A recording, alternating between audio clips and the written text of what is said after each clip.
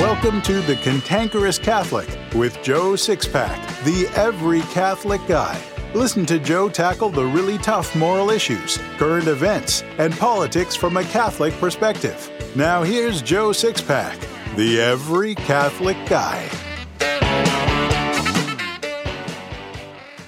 Hello again, Six-Pack Warriors. Welcome back to The Cantankerous Catholic, episode 208.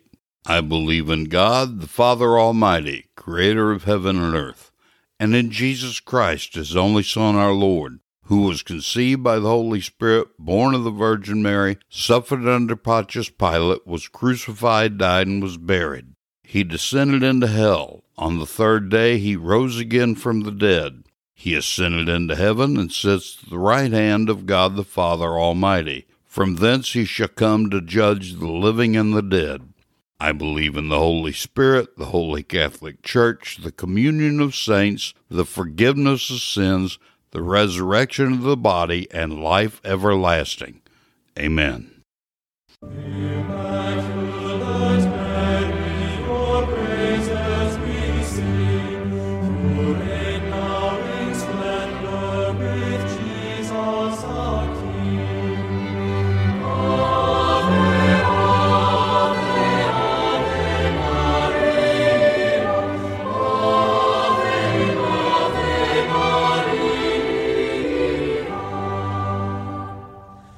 I do solemnly swear that I will support and defend the Constitution of the United States against all enemies, foreign and domestic, that I will bear true faith and allegiance to the same, and that I will obey the orders of the President of the United States and the orders of the officers appointed over me, according to the regulation and Uniform Code of Military Justice. So help me God.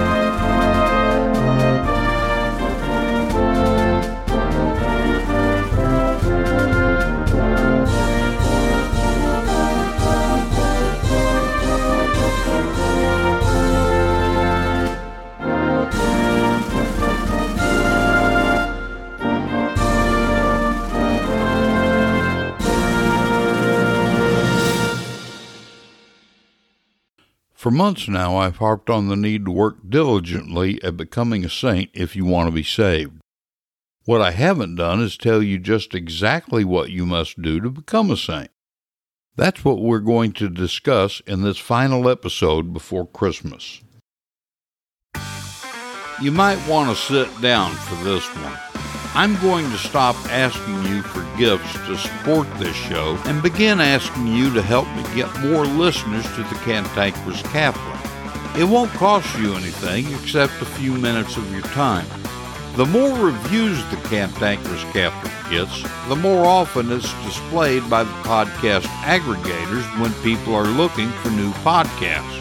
Occasionally, this might cause the Cantankerous Catholic to get attention from Podcast Magazine, the industry's trade magazine. So click on the link in my show notes that says rank and review the Cantankerous Catholic so more Catholics can join us. Then write a short review. Doesn't cost you anything and it doesn't make me anything.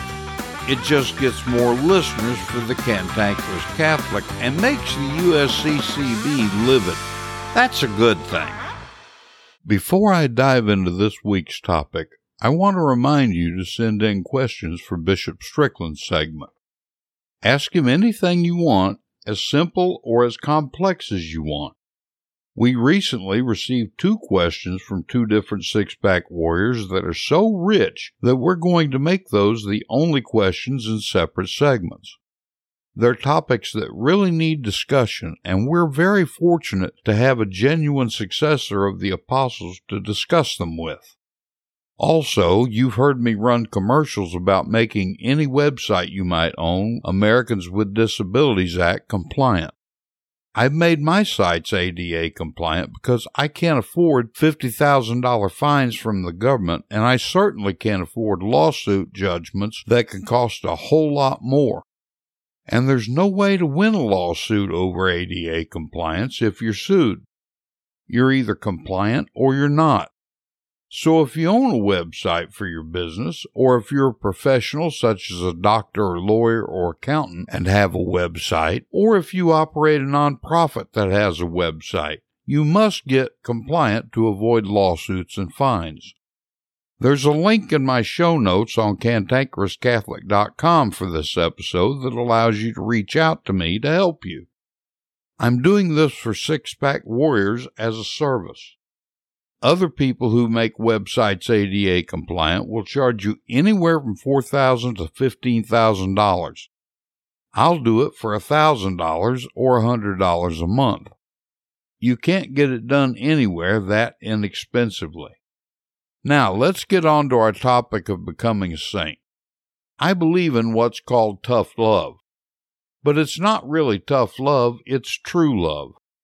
Saint Louis IX was the most holy monarch in the history of France. The reason he was the holiest was because of his mother, good Queen Blanche. From the time Louis was old enough to understand, Queen Blanche would sit Louis on her knee and say, "My son, I love you so much.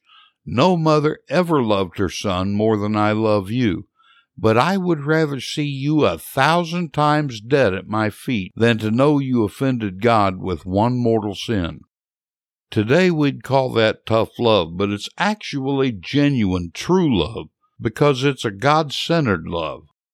So when I become forceful, especially regarding morality and telling you what you need to do to get to heaven, I'm merely showing you a genuine, true love.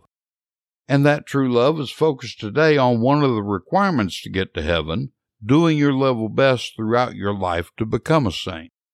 The first thing you need to understand is that all I'm going to do here is give you the basics.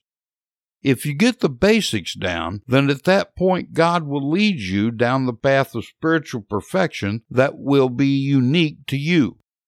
But you have to get these basics down first, all of them. The very first basic is to get in and stay in a state of grace. For those of you who don't know what that is, it means being free of all mortal sin. There's only one way to do that. You must go to a priest for confession and receive a valid absolution. Don't worry about the state of the priest's soul. That's irrelevant because the sacraments work ex opere operato, meaning by the work performed. A priest can be steeped in mortal sin, but by his words, actions, and intentions, he will cleanse your soul from sin. Since the vast majority of Catholics are mostly ignorant of the faith, you need to understand that you can't do anything like pray to God and ask Him to forgive your sins. It won't work that way, because Jesus didn't set it up that way. The only way your sins can be forgiven is to confess them individually to a priest in confession. As long as I'm on confession, if you're not going to confession once a week, you need to start. Working toward becoming a saint requires taking sin and confession seriously. You don't have to have mortal sin to go to confession. I can't remember the last time I confessed a mortal sin, but I still confess to the priest every time he regularly comes to our home. By confessing venial sins, you're helping make yourself a spiritual surgeon with the ability to begin excising the chronic venial sins from your soul. No one likes confessing the same sin every week, so you'll begin to focus on avoiding those venial sins. Along this line, you can't make a good confession if you don't know what is sin and what isn't. When you learn just what sin is, then you have to figure out which are venial and which are mortal. The very best book for that is a book called Moral Theology by Father Herbert Jones, a book intended to be a pocket reference for priests in the confessional. But it's out of print, and all the copies I found are about $150.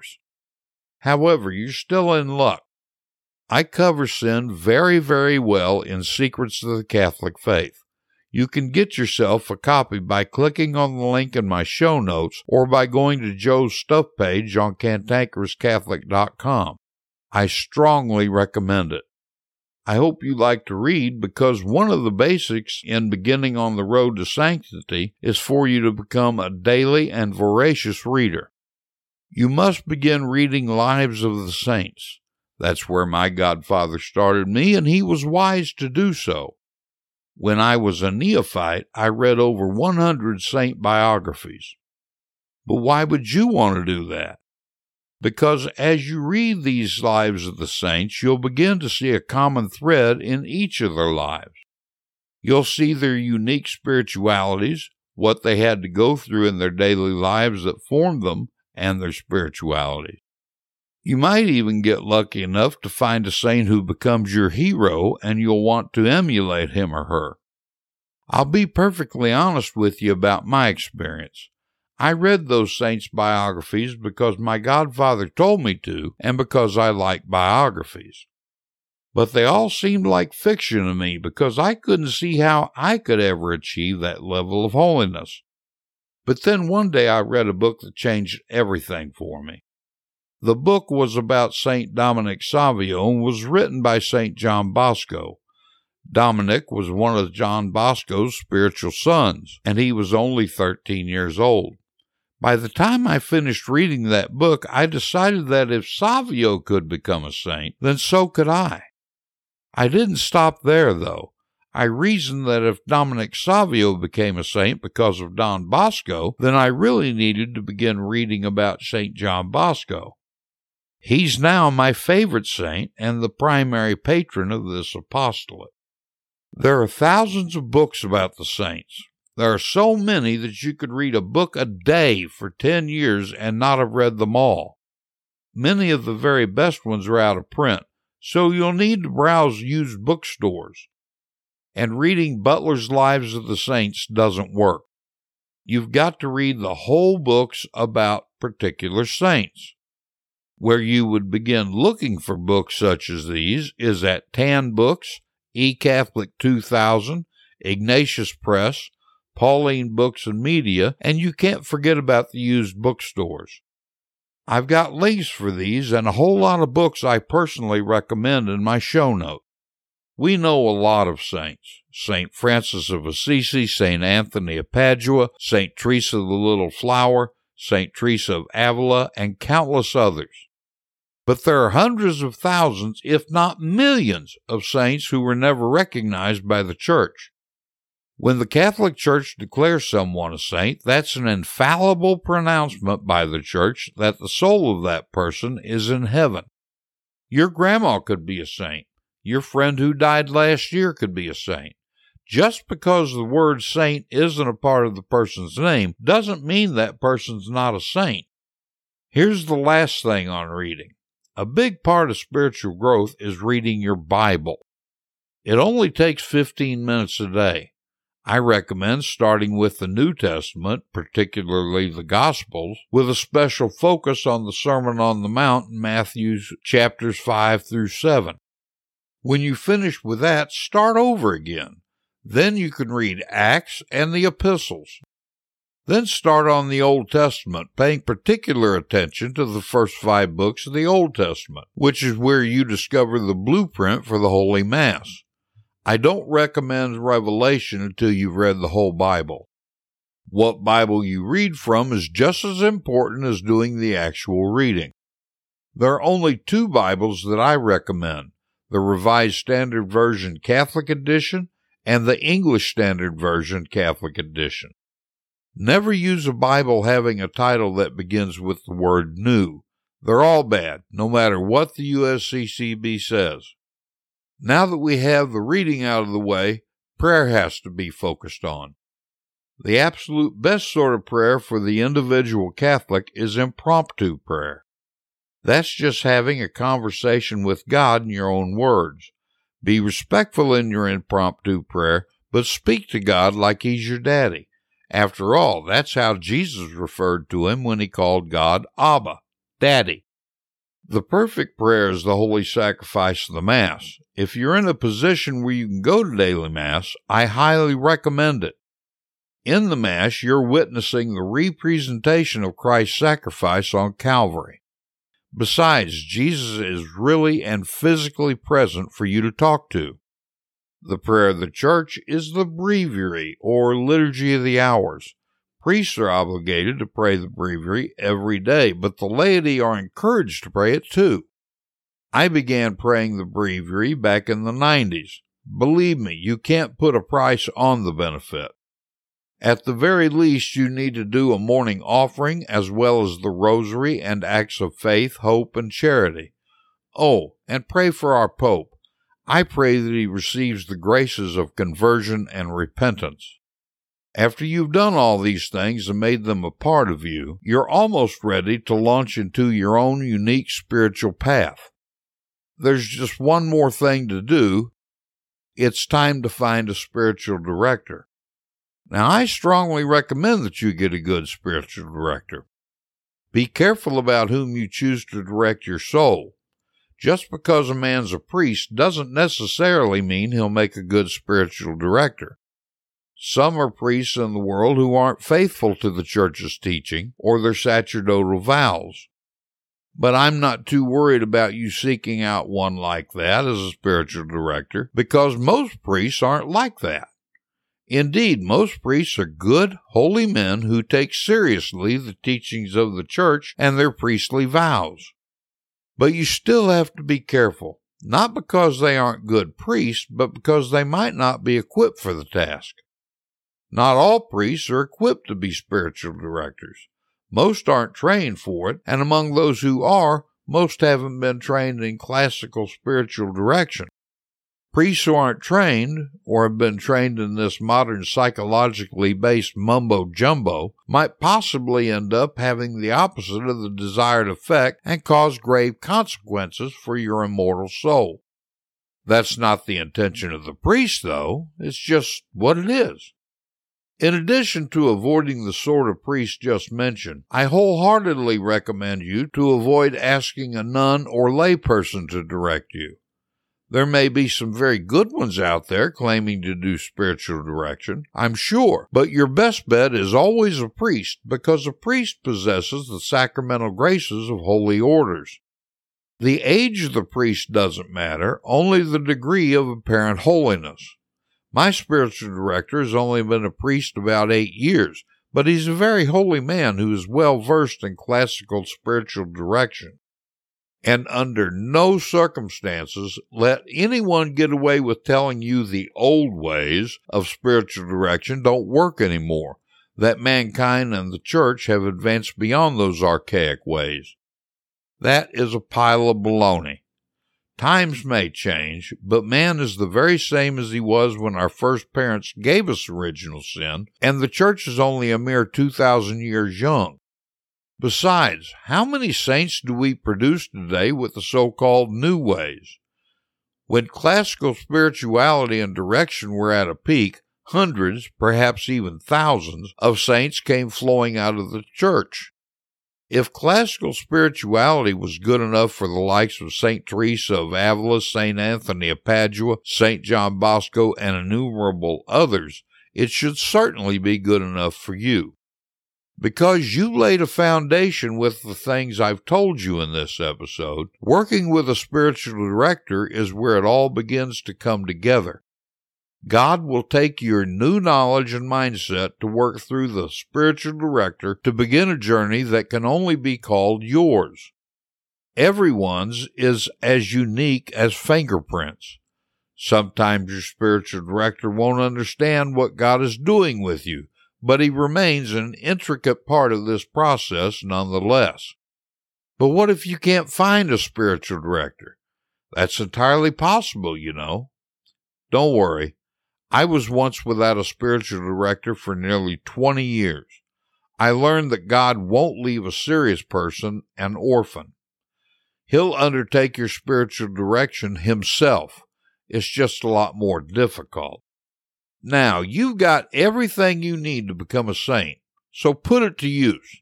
If you have questions, I'm only an email away. Let me know how you're progressing from time to time. You've heard my commercials about my bulletin insert program for parish priests to subscribe to so their parishioners can learn the Catholic faith. The only problem with this program is that the vast majority of priests either don't care about relieving their flock of their catechetical ignorance or they're too cowardly. Either way, these inserts do no good if they don't get into the hands of the people. Well, I've found a way to get each one into your hand. I've renamed these small articles Secrets of the Catholic Faith, and you can get one into your email inbox every week from Substack. It only costs $5 a month or $50 a year. Just click on the link in my show notes at cantankerouscatholic.com. It's time for the Sacred Heart Wins with Bishop Joseph Strickland. Each week, His Excellency answers your toughest questions about the Catholic faith, the problems in the Church, spiritual questions, catechetical topics, or anything else you want to know. If you have a question, just email it to joe@cantankerouscatholic.com. Now here's Bishop Strickland and Joe Sixpack, the Every Catholic Guy. Hello, Six-Pack Warriors. Here we are again with the Sacred Heart Wins. We're talking to Bishop Joseph Strickland of Tyler, Texas. And, we're just going to dive right in as soon as I find out how His Excellency is feeling today. How Doing good, Joe. Thanks. Okay, great. Let's jump right in. Mary asks, can a bishop stop the priest from facing ad orientem? Well, yes. I mean, the bishop is the chief liturgist, and so he can, he has the authority to tell the priest what to do. If that's the simple answer to the question that Mary asked, is that yes, it falls under the authority of the bishop to make that kind of decision. As I recall, Excellency, back in the 90s, there was a case out of the Diocese of Birmingham in Alabama where the bishop was telling a priest he couldn't face ad orientem, and he challenged it to Rome, and Rome ruled in the priest's favor that a bishop cannot stop that anymore. Are you aware of that? No, I'm not. That's certainly, that may well be the case, but typically, the bishop would have the authority. But if Rome has said he doesn't, then certainly that kind of answers the question. Well, I don't know. That could have been reversed since then. That was under JP2, obviously, and it was Cardinal Ratzinger who made the eventual ruling, I think, or at least wrote the letter to the bishop, and under Francis, who knows? But yeah, I followed the case closely at the time because I was in Alabama, as you know, and it was pretty significant. I recall EWTN running some news things on it. So, okay, our next question is from Deb. She asked, what is the key element in St. Ignatius' spirituality? Good question. Well, you'd probably get a lot of different answers to that, and I'm certainly no expert in Ignatian spirituality, but I know a large part of it is discernment of spirits. From what I understand, I did do an 8-day Ignatian retreat years ago, but I think that a strong current of discernment of spirits and using the prayer forms that St. Ignatius offered to really discern what the Lord is calling us to. Yeah, I as a Marian catechist, I'm required to do the 30-day Ignatian retreat every year. And for those of you six-pack warriors who haven't taken that retreat, Wow, it's a life changer. It really is. For anyone who's able to take a 30-day leave of absence from work or whatever, if you can take one with a retreat, what's the word I'm looking for? Director, for someone to lead you through it, it is a life-changing thing. Of course, you can always get the book and do it yourself. And I think there's some resources online, but, even the 8-day thing that Bishop Strickland did, it really is healthy spiritually. Yep. Okay. Sarah asks, and this is really a good question that I think a lot of Catholics are confused about. Does the blessing of holy objects such as necklaces and scapulars ever wear off? Do they need to be re-blessed, such as after getting wet? No, the blessing doesn't wash away for sure. And it really wouldn't need to be re-blessed. If it's been blessed, it's been, that doesn't wear off in a sense. The blessing of articles really is a reminder that we live in a supernatural world, and Amen. Evil and good are constantly really in battle. And that's the whole objective, is to choose the good, to live in the light. And that's what the blessing of objects really is about. But it doesn't wear off. And it certainly wouldn't hurt to have something blessed again, but, it's not something that expires. Right.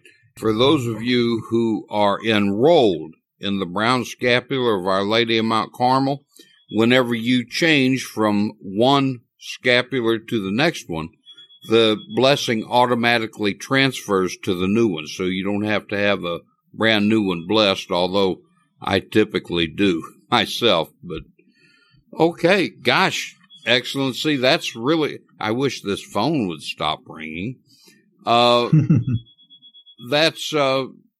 That's really all for this week. This is a real short one. I'm happy to have the discussion with His Excellency for you six-pack warriors. But until next week, I guess we'll sign off. Is that all right with you, Bishop? Sure. Thanks, Joe. Okay. See you later. Help this apostolate while you help yourself. First, check out what I have for sale on cantankerouscatholic.com on the Joe's Stuff page. I have books, coffee mugs, and t-shirts. Your purchase helps this apostolate. On the episodes, blog, and about pages, there are Catholic Amazon items in the sidebar. I change those offerings every week now. When you click on those images, as long as you shop at Amazon after doing so, this apostolate gets a small commission on everything you buy. Please help this apostolate while you buy whatever you're going to buy anyway.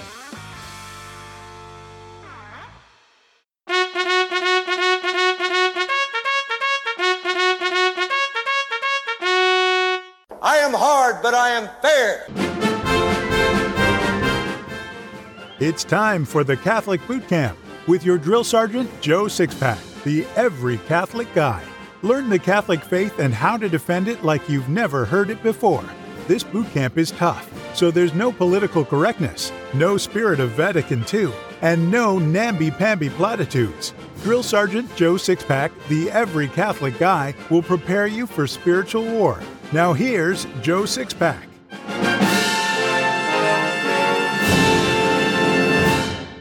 One day my wife was having a discussion with one of her friends who just happens to be an anti-Catholic Protestant fundamentalist. When the topic turned to the Most Holy Eucharist and Communion, the lady dismissively said, "That's cannibalism." Her reaction is wrong, sounds crude, and is an insult to any Catholic listening, but that reaction is actually as old as the Eucharist itself.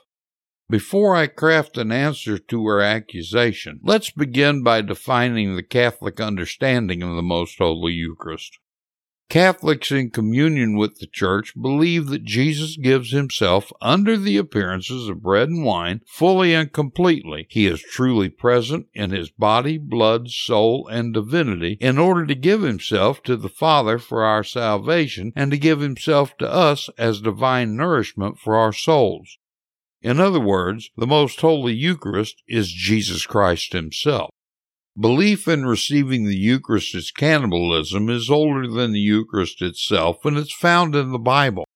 Let's look at excerpts from the 6th chapter of St. John's Gospel. The 6th chapter of John's Gospel, verses 22 through 24, shows the crowds gathered around Jesus the day before seeking him out at a different place. When they told him they were seeking him out, Jesus cut right to the chase so he could go directly to his message. Truly, truly, I say to you, you seek me not because you saw signs, but because you ate your fill of the loaves, a reference to miraculously feeding 5,000 of them. Then he went on to tell them that he will give them a food that will not perish and will lead to eternal life. The Jews were incredulous that he said he would lead them to eternal life, that he couldn't possibly top manna in the desert. Jesus replied, I am the bread of life. He who comes to me shall not hunger, and he who believes in me shall never thirst. He went on to explain through verse 40 that he was the bread sent from heaven by the Father. Up to this point, Jesus' followers understood him to be speaking symbolically, but he took that misconception right away from them. He went on to tell them that he was the bread they would have to eat to inherit eternal life. Here is where the misunderstanding of cannibalism came in. The Jews then disputed among themselves, saying, How can this man give us his flesh to eat? So Jesus said to them, Truly, truly, I say to you, unless you eat the flesh of the Son of Man and drink his blood, you have no life in you. He who eats my flesh and drinks my blood has eternal life, and I will raise him up on the last day. For my flesh is food indeed, and my blood is drink indeed. He who eats my flesh and drinks my blood abides in me, and I in him. As the living Father sent me, and I live because of the Father, so he who eats me will live because of me. Now Jesus' followers understand him to be speaking literally. He said, My flesh is food indeed, and my blood is drink indeed. The word indeed made this statement imperative. Plus, he prefaced his statement with the phrase truly, truly, which he always used to emphasize the importance of what he was about to teach. It's no wonder that Jesus' followers became indignant, as they were repulsed because they thought he was talking about cannibalism. After this, many disciples drew back and no longer went about with him, according to verse 66. If they misunderstood Jesus by taking him literally, why didn't he stop and explain what he really meant? Since this all dealt with eternal issues, didn't he have a moral obligation to explain himself? Every other time they misunderstood him, Jesus explained himself so there would be no misunderstanding. Why not now? Because Jesus meant to be taken literally. It's just that they thought he did indeed mean a literal cannibalism. But that isn't what he meant at all. Peter handled it the way the others should have. When the others decided it was wise that they no longer went about with him, Jesus turned to the apostles and asked, Will you also go away? Speaking for the 12, Peter said, Lord, to whom shall we go? You have the words of eternal life, and we have believed and come to know that you are the Holy One of God. In other words, what Peter was saying was that he didn't know how Jesus was going to do what he said, but he knew it wasn't going to be an immoral act like cannibalism, and that Jesus would expose it in his own good time. Peter wasn't to be disappointed. In Luke 22:15, Jesus said, I have earnestly desired to eat this Passover with you before I suffer. Imagine that. Jesus knows he's about to die, yet he earnestly desires to eat his last meal. If you were on death row knowing that you were about to die, would you be anxious for your last meal? Certainly not. That would be insane, unless you were about to do something infinitely more important than your impending death. And that's what happened.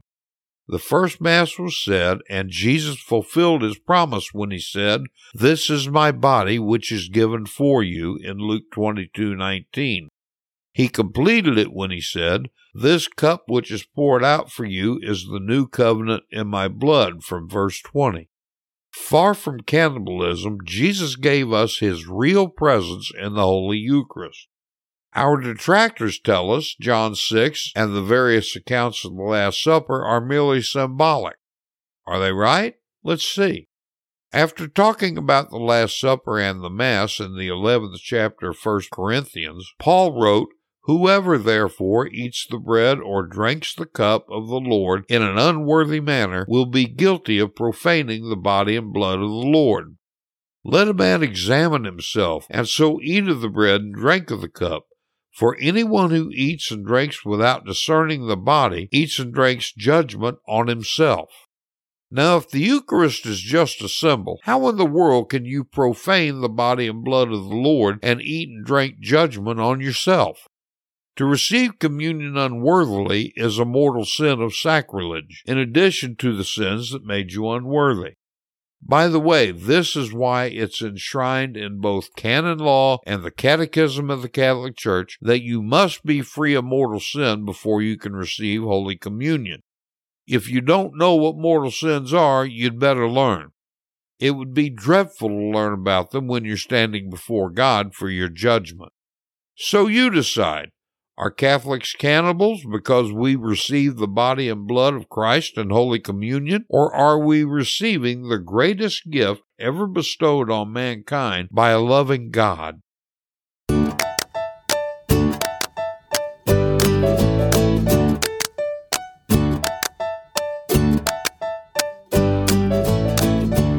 Have you ever really explored the Cantankerous Catholic website? Did you know that I have 6 of my own books available there? Did you know that I have t-shirts, sweatshirts, and coffee mugs available? You can accomplish 3 things when you buy some of my swag. Your purchase helps to support this apostolate, you'll have something to display that says you're a six-pack warrior, and you'll look just plain cool.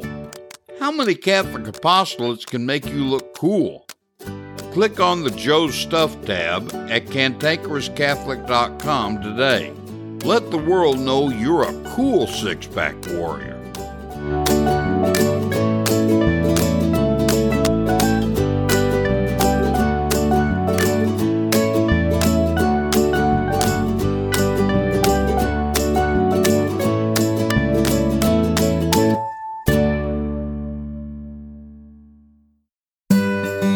The Catholic Church is 2,000 years old. A lot of wisdom is gained over 2 millennia. Each week we'll share some of that wisdom with a Catholic quote. So here's this week's Catholic quote. This week's Catholic quote is from St. Peter Julian Eymard. He said, "When we work hard, we must eat well. What a joy that you can receive Holy Communion often. It's our life and support in this life. Receive communion often, and Jesus will change you into himself." I believe a really great way to teach the faith is through stories, parables, and anecdotes. So here's today's story. Benedict Arnold began his career in the Revolutionary War as a thoroughgoing patriot. He is praised for his courage in the attack on Quebec.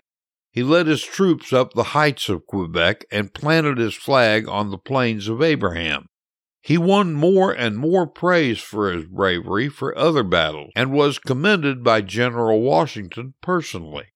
But when 5 officers of lower rank were promoted over him, he became discontented. This discontent grew and didn't stop even when Washington gave him command over the fortress at West Point. He made arrangements with Major Andre to hand over the fortress at West Point to the enemy without firing a shot. Andre was caught and the plot discovered. Benedict Arnold escaped and took shelter in England. He lived a lonely life, despised by those whom he'd betrayed, and not trusted by those to whom he'd betrayed them. He died a lonesome man. Strangely enough, he'd always kept his American uniform. When he felt that he was dying, he put it on, and these were his last words: "Let me die in this old uniform in which I fought many battles. May God forgive me for putting on any other." You wear a uniform too, a uniform of a Catholic. When you were confirmed, you became a soldier of Christ. The Holy Spirit still strengthens you against the dangers of salvation if you turn to Him for help. In your uniform, you must do everything that's necessary to better defend the Catholic faith. Don't betray your uniform by sin and carelessness in the practice of your holy religion. Alas, the majority of Catholics are modern-day Benedict Arnolds. Hell will certainly be crowded. This has been The Cantankerous Catholic with Joe Sixpack, the Every Catholic Guy. Thanks for subscribing, and be sure to visit cantankerouscatholic.com to get your free copy of Joe's popular book, The Best of What We Believe, Why We Believe It.